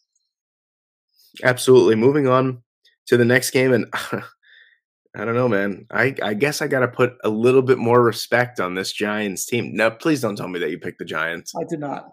Okay, all right. This makes me feel a little bit better. I was considering it. You know why I was considering it? A lot of my friends went to the Giants game, and usually when a lot of my friends go to a Giant game, they somehow win. I don't know what it is, but I thought to myself, I said, you know what? I knew it was going to be close, but I thought that Lamar would send this team a little bit of a reality check. Like, you know what I mean? Like that they were still missing one thing, and that one thing probably was like defending the quarterback, especially running. Now, granted, Lamar still had 77 rushing yards, but it's not anything that we're used to. And this Baltimore Ravens team continues to blow late leads. And it's, what was it? 35 to 14, 20 to 3, and then what were they up? 20 to 10. Pretty late. 20 to 10. They just continue to blow late leads. And another thing too, which I actually talked with one of my friends about this, and I thought it was an interesting conversation, is I know that Lamar Jackson still leads all quarterbacks in rushing yards, but he does not look like himself running the football. I think that weight gain that he put on, that muscle gain that he had in the offseason, I think it was like 20. It was like absurd. It was like 20 or 25 pounds. I think it's really hampering his ability to run the football more effectively, or at least as effectively as we're used to him running. Yeah, something's different. With the entire offense, something's off. Yeah, I think the offense is the issue officially. When they blew that to the Dolphins, everybody said, "Well, this defense has a ton of issues. The secondary is a problem," which was correct. But the blown lead to the Bills, of course they're going to give up 17 points or 20 points to the Bills over the last 2.5 quarters. They're the Bills. You need to score. And in this game, they had two offensive mistakes that really cost them the game. The strip sack and the interception. I think I got the order wrong on that. But the interception set up that Giants touchdown to take the lead. And the strip sack blew the Ravens' chance of going down the field and taking the lead. And last week against the Bengals, they kind of relied on Justin Tucker's leg carrying them to a win. If it was any other kicker, they would have had to get further down the field than they did against Cincinnati. this offense has issues right now, and for some reason we see Lamar Jackson play so well toward the beginning of games, and then the entire offense shut down late in the game. Yeah. As for that, the timing of when they perform and when they don't, I don't even know how to explain that. Why can't they score points in the fourth quarter? It's something that John Harbaugh's got to figure out, because we got to have some answers. When are they when they play these? I understand the Browns aren't that great this year. I understand the Steelers aren't that great. Even the Bengals, who they just beat, they already have a win over them. But you kind of feel like these AFC North games where everything turns into a defensive battle are going to be really tough for them. I mean, it doesn't feel like this offense is capable of just being the better offense in the AFC North anymore. They're not playing like it. And I had high hopes for them at the beginning of the year because Rashad Bateman looks so good, and J.K. Dobbins is coming back. Duvernay looked really good as a deep threat. It's kind of all fallen apart, and they've got to get it figured out. Yeah, you're absolutely right, and I think we need some answers from John Harbaugh here. I mean, this is your late leads. If you don't collapse in those games, you're 6-0. And I know we just said that before with the Falcons. We don't like to play the what if game, but these are very winnable football. These are games that you are winning by a significant amount of points with a significantly less amount of time left on the clock. So, yeah, we're going to have to see something. We're going to have some answers, and we're going to have to see Lamar play a complete football game, because I feel like we haven't seen him play a complete football game at all. Even last week when he did step up in the fourth quarter and lead that game-winning field goal drive, where was he the first 3.5 quarters? And what we haven't seen is the Lamar Jackson, or I don't even want to put it all on him, but we haven't seen the Ravens offense that we saw. Do you remember last year at the beginning of the year? I think the first week they lost to the Raiders in overtime, but they scored like 36 or something. Yeah. And then they ended up coming back and beating the Chiefs.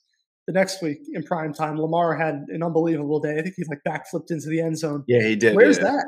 Even though they lost that game to the Raiders, where's the 30, 35 point Lamar Jackson? I mean, I think it would be a little more digestible if they were losing shootouts like they did against the Dolphins. But these games feel incredibly winnable. And the fact they haven't won them is probably going to cost them in the end, just like it did last year. Only thing I'll say about the Giants is they continue to be well coached. Were they the better team? Were they the more talented team on Sunday? Probably not.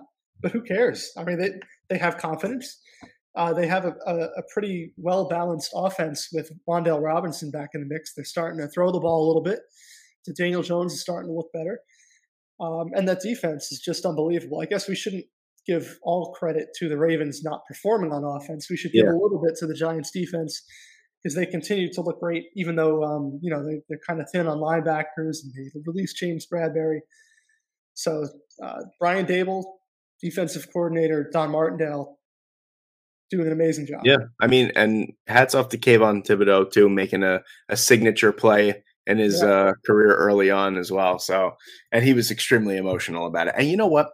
I don't want to, because we're on a good roll here, we're on a good pace. I don't want to go too far into this, but I saw a tweet on Twitter that was saying, this is unbelievable. Like, this guy's showing this much emotion, like he just won the Super Bowl. I just want to say one thing.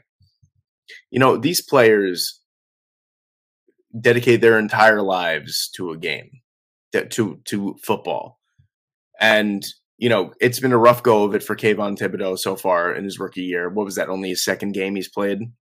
Yeah, second or third, something like that. You know what? Debuted against Dallas. Yeah, and he made the play that basically sealed the win for them. You know what? Like that, you got to let the emotions fly. Would you rather see him be just completely stone-faced the entire time? You got to let that emotion out. And I feel like fans need a better appreciation or a better understanding of that these players give up so much. They give up their entire lives just to be on that field, to make those type of plays. And then when you actually make those type of plays and you contribute to wins, I mean, that's got to be an amazing feeling. So, Kayvon Thibodeau, if you want to keep crying every single tackle you make, you go out there and you fucking cry, man. I appreciate that. And you know who I don't appreciate? I don't appreciate Tom Brady. I don't even think this is Tom Brady. I think this is Jim Grady. I don't know who we're seeing right now, but it's not Tom Brady. But at the same time, there's two factors. One, he's 76 years old, And the other factor is this offensive line is probably the worst offensive line through 6 weeks that he's had in the last 10 years. I mean, they're just it's just not good. We're seeing how much they're missing Ryan Jensen, and I really didn't think that Ryan Jensen was going to make that much of an impact. I thought it was like, it's just a center, but I mean, the pressure's coming up the middle, and they don't know how to handle it. Yeah, can you imagine if TJ Watt was playing on Sunday? Oh my God. Brady might be in a cast. I think he might have been retired if he was playing. No, but you lose by 2 to the Packers. Okay, I get it. Maybe not so much now because we know how the Packers aren't that great. But you lose by 2 to the Steelers, and you let Mitchell Trubisky kind of ice the game with his arm. That's very concerning. I don't care if you're playing at the place formerly known as Heinz Field or not. That's concerning. Brady and this offense don't look like they're about to get themselves on track. And I know they're starting to, a 3-2 start is one thing. 3-3, you're starting to see some pressure this week pop up on the Buccaneers, and they're pressing Todd Bowles about it. And they said, well, do you think Tom Brady's all in? And he says yes. He's like, they said, do you think Tom Brady's getting special treatment? And do you think other players are kind of realizing that? And he's like, oh, well, it kind of comes with the territory. He's earned it. Well, he didn't deny it, that Brady kind of gets special treatment. Well, we all know that he gets special treatment. Right. But you wonder if it was true that guys weren't bothered by it, that maybe Todd Bowles would have shot it down a little more forcefully. And Todd Bowles called out the team too. He said some players are still living off the Super Bowl, which, that's really calling them out because that was a year and a half ago. Yeah. And he said, we can't have that mentality. And who knows who he's talking about? I don't think it's Brady. It's not Brady. No. But it's some guys. And I thought that was an interesting comment. If they won the Super Bowl last year, I'd say, okay, well, that makes sense. It's been a year and a half. There's issues in this locker room. If Todd Bowles publicly says he thinks the guys are still living off of that Super Bowl. Yeah, I think it's such an unfortunate comment to make too, because he's absolutely right. And we know that he's right too. And we know the mentality of some of these players too, but like, you just can't go out there and say something like that. I know that you're trying to fire up your team. You're trying to hold people accountable. That is a significant part of coaching. But on a team that seems like they're, a little bit on thin ice here, and there seems like there's some tension and animosity in that locker room, I don't think you should be going out and making comments like that. I think you should just play it off stupid, typical stupid coach that doesn't see what's going on. Oh yeah, everything's okay, even though obviously we know that, like, every coach plays that like, oh, everything's great, but things are falling apart. So I don't know what's going on in that locker room. You could see that it's clearly affecting the play on the field. So whatever it is, I just hope that Todd Bowles, I hope his coaching staff, and I hope that the players sort it out. One thing is, though, which is nice to see, is that we're not seeing really any regression from Tom Brady. We're not seeing him be like, we're not turning on the TV and going, oh my God, a 45-year-old man is playing quarterback. We're still like, oh, that's Tom Brady. He still makes some great throws. He still hangs in there. He still makes some plays where I'm like, how the hell does that guy escape? I think they just got to figure it out. They're just so out of tune right now. I'm not really that worried, especially because the next 3 games on their schedule really aren't that bad. So we could easily see them being 6-3 and being everything all fine and dandy. But yeah, I think it's cause for a little bit of concern. And on the Pittsburgh side of the ball, I mean, what does this win do for you? I mean, it keeps them alive, essentially. Keeps them alive. 2-4 is a lot closer than 1-5, and in the division where the leader is 3-3, at least you can look at your fans and say, "Hey, look, we're contending." I mean, we're 1 win out of first, and we haven't played all these division games yet, and they already beat the Bengals. So, I think what it does is kind of sustain the fan base a little bit and give them some life, but. In the end, I don't think they're a playoff team. The offense is too anemic. You got Najee Harris, who can't hit a hole for anything, and then Kenny Galladay, Kenny Pickett, Kenny Galladay too. Kenny Galladay goes down, in concussion protocol, but he didn't look that spectacular either. I think, what did you have? 67 yards through like the first 2.5 quarters. Yeah. He had a great opening drive, and then that was really it. Like a really good opening drive that ended up with his first touchdown pass. But after that, wasn't much. So it's still going to be a sluggish offense. But I picked the Buccaneers in this. Yeah, one. This was the biggest upset in terms of percentages on ESPN. The Pittsburgh Steelers were picked by 4% of people, which I'm presuming were just all Steelers fans. But I did not pick them either. Moving on, the next game, this was probably the most pedestrian game. The next two were really the most like pedestrian games of the week. I will say one thing: the Rams won by 2 touchdowns, but it was not really that convincing. This is not a win where I could go, "Hey, the Rams are back." Matthew Stafford did not look great. He threw a terrible pick 6 as well. He just cannot stop throwing interceptions. It's like quite alarming. We always knew that Matthew Stafford came with that Brett Favre gunslinger mentality, but not a drunk gunslinger. He's throwing the ball to the opposing team way too much here. Well, it's pretty funny because he did that the last 6 or so weeks of the regular season last year, 11 interceptions or something in 7 weeks. And then in the playoffs, he stopped. He had a couple, but he turned back into the Matthew Stafford of the early regular season, and now he's back to that guy we saw at the end of the regular season last year. I guess it's a good thing that he kind of turned that off for the playoffs and got a ring. But I feel like they come out of the 24-10 win in panic mode still, even though they're tied for the division lead. Part of the reason too, they lost Joe Noteboom, who's their left tackle replacement for Andrew Whitworth. The offensive line was already an issue, and Sean McVay had to answer questions about whether he was confident in Noteboom, and he said yes. Well, now he doesn't have him, and so they've got to search for another left tackle. And even if they move somebody around, then they have to search for a right tackle. They lost a key piece here, and it feels like we talked a little bit the other weeks about they need to go out and get a receiver and get an offensive lineman. Well, trade deadline's in 2 weeks. Odell Beckham is kind of saying some bad things about the Rams out there. Mm-hmm. He kind of feels disrespected. So it feels like they don't really have time or options to add to this team, and they might be stuck with what they have, and what they have isn't good enough.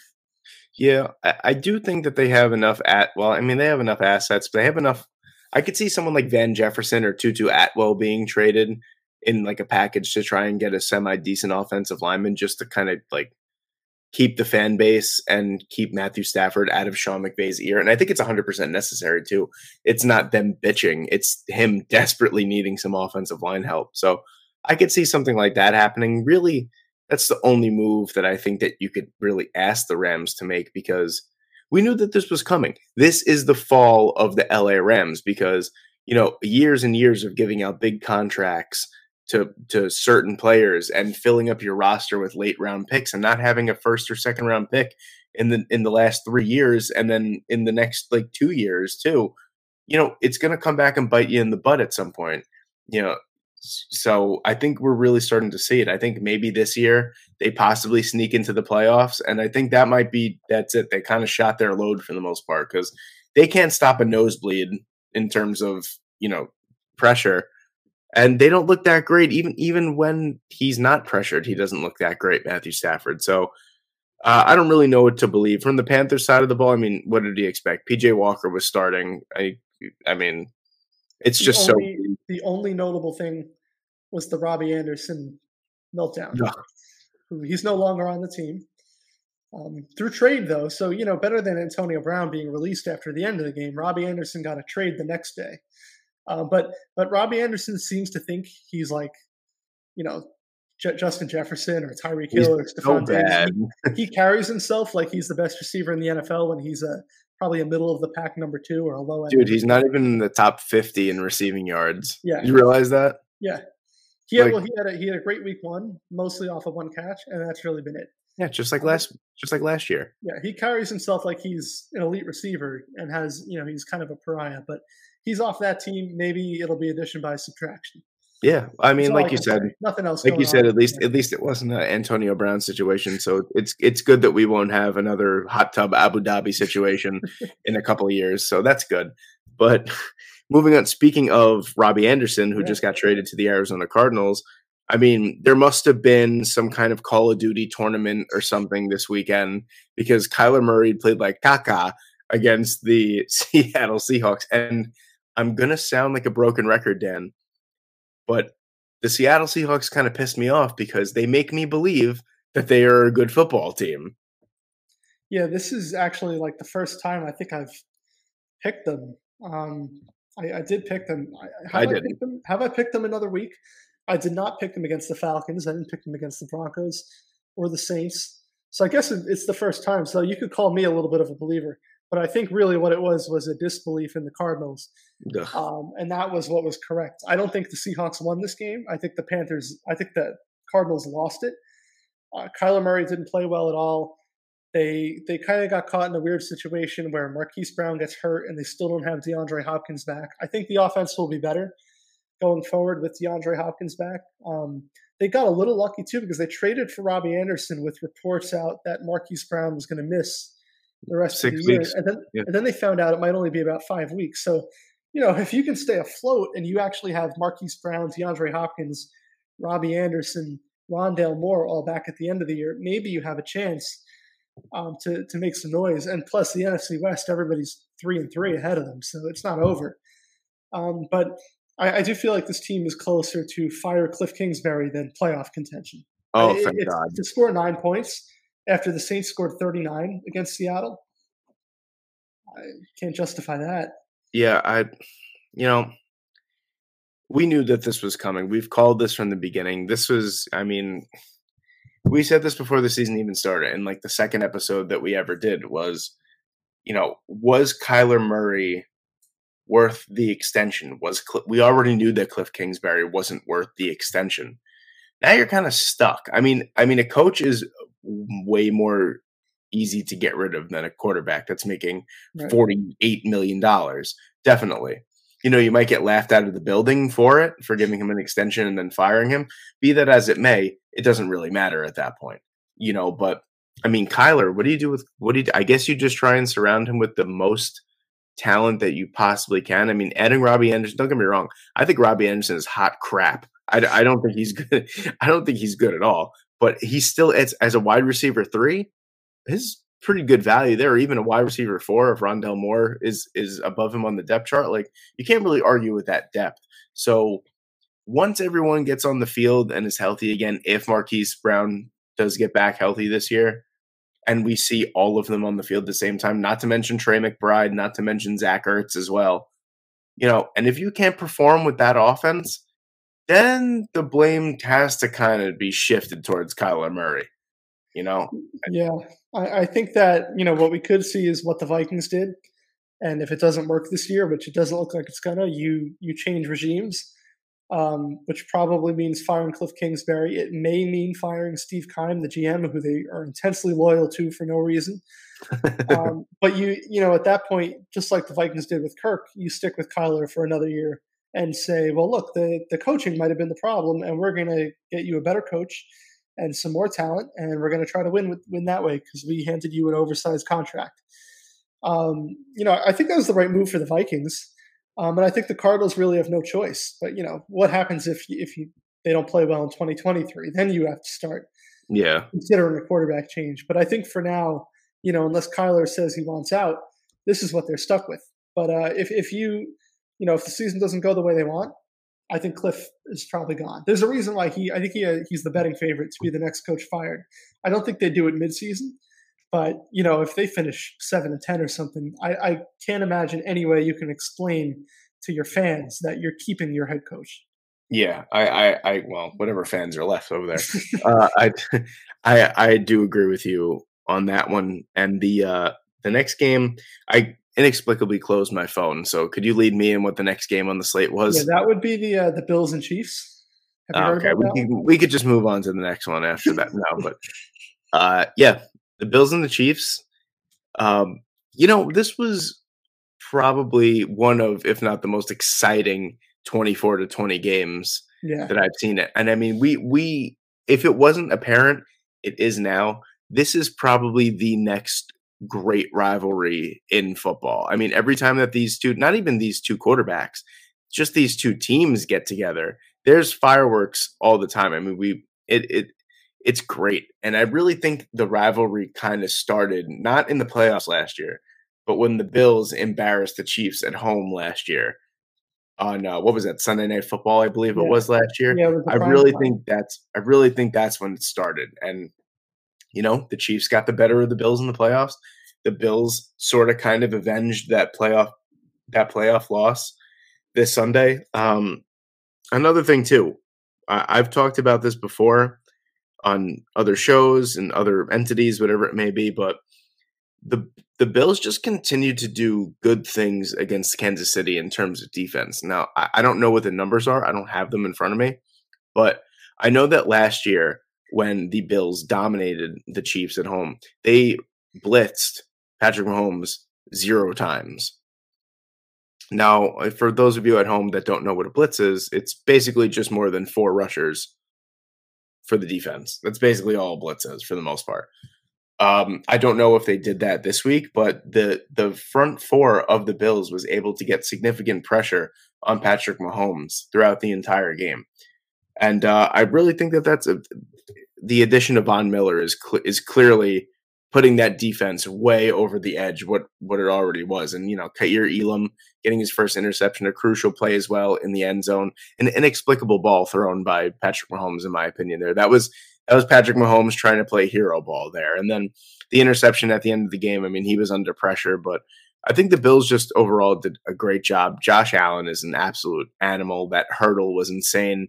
His beautiful touchdown pass to Stephon Diggs was, I mean, he couldn't have walked over and placed the ball in his hands any better.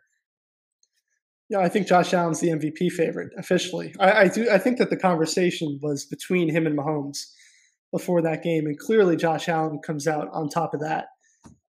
So for until further notice, he's the MVP front runner. The Chiefs' offensive line is kind of struggling a little bit, and that's a problem for Mahomes. They had a tough time with Max Crosby, which a lot of teams do. But then they came out and had a problem with Von Miller, who, like you mentioned, the Bills kind of went out and got the perfect guy that they needed to kind of close the gap in this rivalry, if you can call it a gap at all. The real moment I think that this rivalry will take off is when the Bills finally beat them in the playoffs. They lost the AFC Championship game 2 years ago. They lost the divisional round last year. They've still got to do it in the playoffs. But this game goes a long way toward that playoff game being in Buffalo if they face each other. If they were in Buffalo last year, they probably would have ended up winning. Even though those teams are so good that home field advantage almost isn't a big deal. It was so close that it feels like if they were in Buffalo, they would have pulled it out. So for that reason, this is huge for the Bills. For confidence-building reasons, it's huge for the Bills. And yes, I mean, you have to come out of this thinking the Bills are the best team in the AFC, probably the best team in the NFL, which I thought even before this game. Yeah, me too.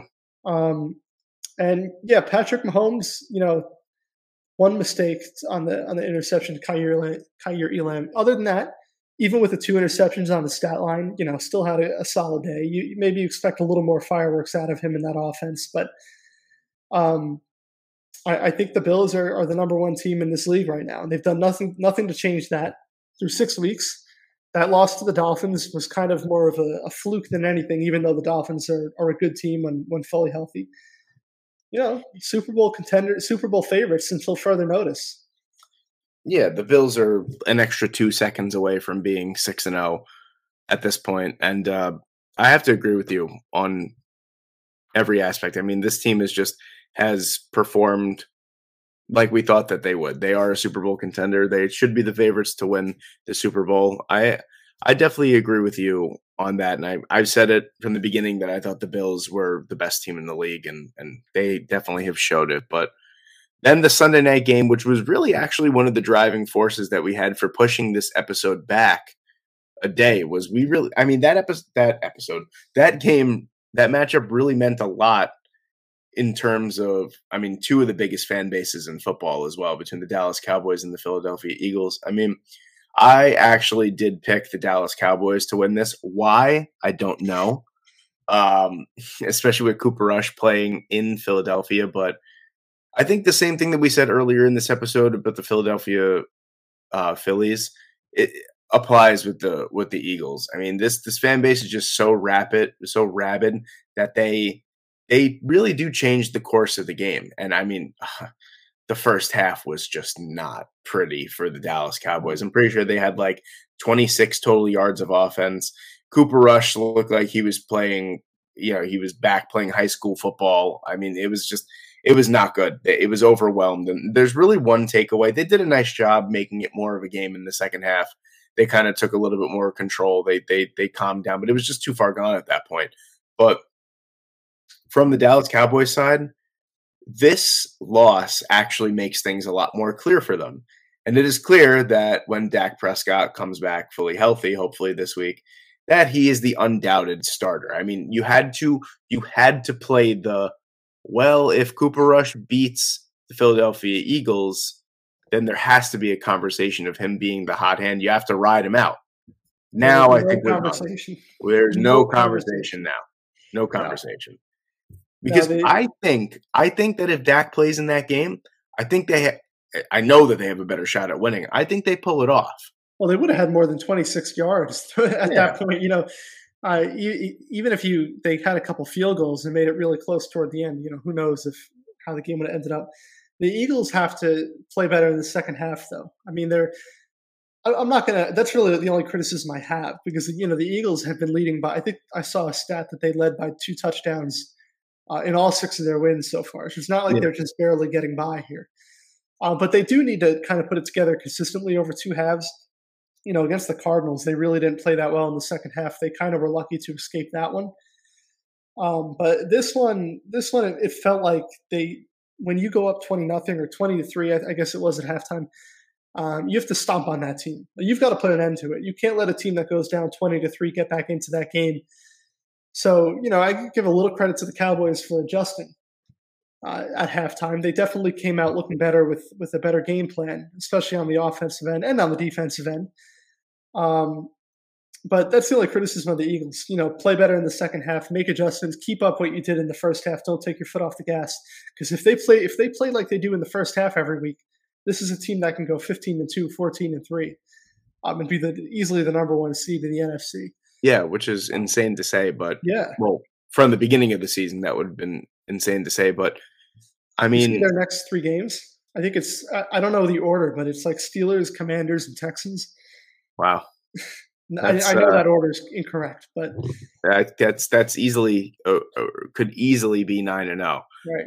But from the Philadelphia Eagles side of the ball, I mean, we got a pretty much dominant victory over a division rival, a good division rival, with pretty much no offense to really show for. I mean, Hurts had 155 yards, 2 touchdowns.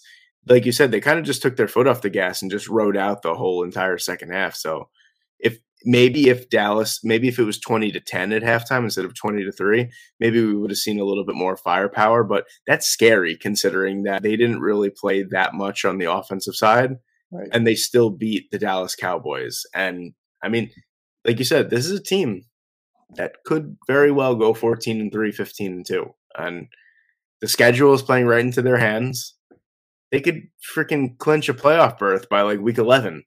Well, it's going to be fun because these 2 teams play on Christmas Eve in Dallas. And so, you never know because people might have said, oh, this is going to be a fun game in August. And then it turns out Cooper Rush is starting. Yeah. But if it's Jalen Hurts, if it's Dak Prescott, that's going to be an awesome game. I'm definitely going to circle that on my calendar for sure. It would probably help the Eagles a lot if they made it not mean that much to them. Meaning they clinched a playoff spot and they kind of looked like they were in control of the division. But you have a feeling that for the Cowboys, it's going to mean something, no matter what. But even if they're fully out of the division, they're going to be somewhere in that playoff mix on Christmas Eve when they play that game. So, you say this would have been a different game with Dak. They might have that chance. About 2 months. And you got to figure at home, with to avenge the loss earlier in the year. And I said, my friend, one of my best friends at work is a Cowboys fan, diehard Cowboys fan. And I said to him before the game was even played, I said, well, it's a can't lose situation for the Dallas Cowboys because you could go in there, you could beat the Philadelphia Eagles and go, well, we're the best team in the NFC now. Or you could lose and you can go, well, how could you say that we're not good? We didn't have Dak Prescott. So if you think about it, like, yeah, now they have a chance. Hopefully, it's a closer. Hopefully means a lot because as a fan, as just a football fan, that's kind of poetic. I'm sitting there drinking hot chocolate. The snow is coming down. I'm watching, the two teams that I pretty much despise play meaningful football. So, I mean, that would be ideal, but I think that they will have a crack at it with Dak Prescott, hopefully, on Christmas Eve. But that's a game I'm going to circle on my calendar for sure because that is interesting. Hopefully, the Jets will clinch a playoff berth by then, so I won't have to worry about them. They might as well just give him the Lombardi Trophy at this point. But hey, 4 wins already at this point when they had 4 wins last year. I mean, listen, if they win this week and next week, they have 6 wins, and that would combined from the last 2 years. So progress. But I don't want to sound too much like a Jet fan, even though everyone knows that. No, you never want to sound too much like a Jet fan. No, never in any way, shape, or form. But I mean, and just to update, I know we didn't talk about it, but I did see the update that Nestor Cortez will be starting Game 5 for the Yankees. So I guess that means Jameson Taillon is pitching Game 1 against Houston if they go through. So that's horrible. But yeah, well, they're putting Shane Bieber on the mound. So as soon as that came out, the Yankees switched over to Nestor, and hard to blame them. You worry about Game 1 after you win. You have to win first. Right. Yeah, if they wanted to not worry about it, they could have closed him out in 4. Couldn't do it. So got to deal with what you're, the hand you're played. Yeah, absolutely. And the game between the Denver Broncos and the Chargers right now is still 16-16, right? It is 16-16. It might be 16-16 for another hour. No, they might tie. These two teams. What a field goal fest. What just a disappointment on both ends. But before the end, I want to give a shout out to the Tennessee Volunteers and their fans. Yes. Just a quick shout out because I think that the Tennessee Volunteers could be the 2019 LSU Tigers. They're not as talented. At least I don't think they're as talented in terms of NFL talent. No, you're right. Very well coached. They have an elite quarterback, and they just beat Alabama. All of a sudden, they're in a playoff spot. The playoff rankings haven't come out yet, but they're a top 4 team.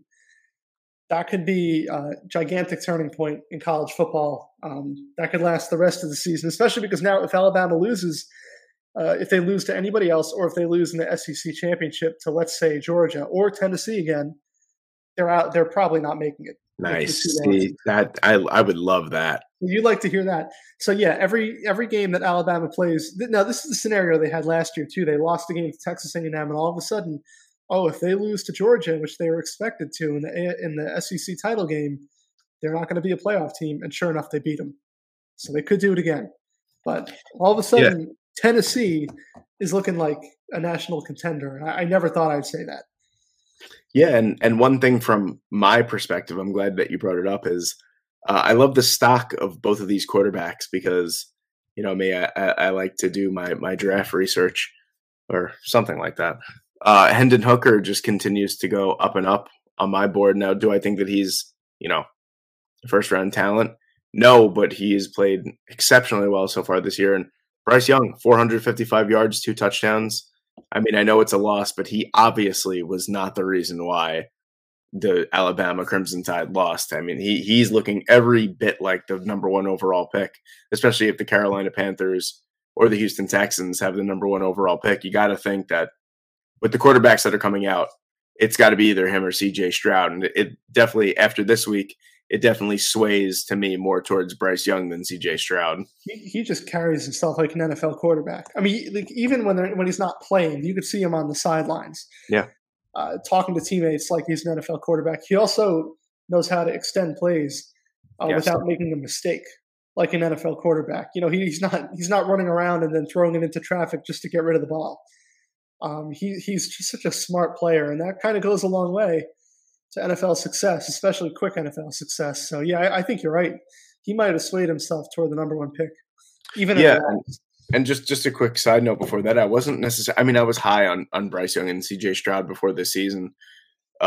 More so Young than Stroud because you come from more of a pro style offense than Ohio State, where you're constantly in the gun, constantly in,